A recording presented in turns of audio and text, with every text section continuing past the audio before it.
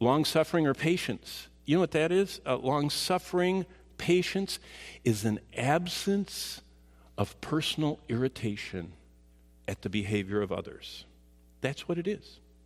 Other things, other people.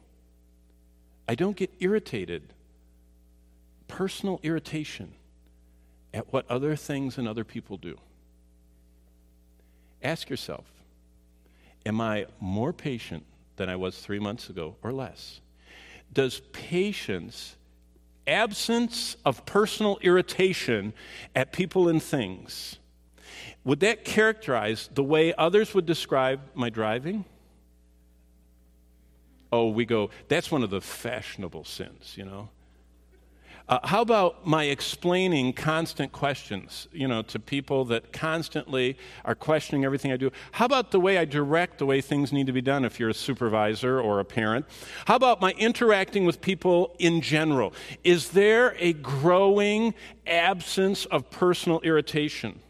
Are you patient?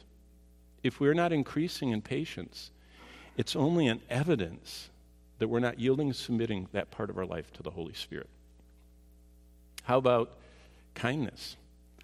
That's an absence of personal abrasiveness. I remember I was at a shower once. I don't know what I was doing there. It was a wedding shower or something.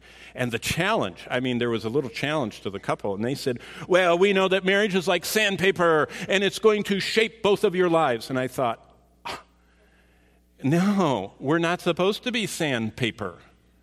We're not supposed to be abrasive.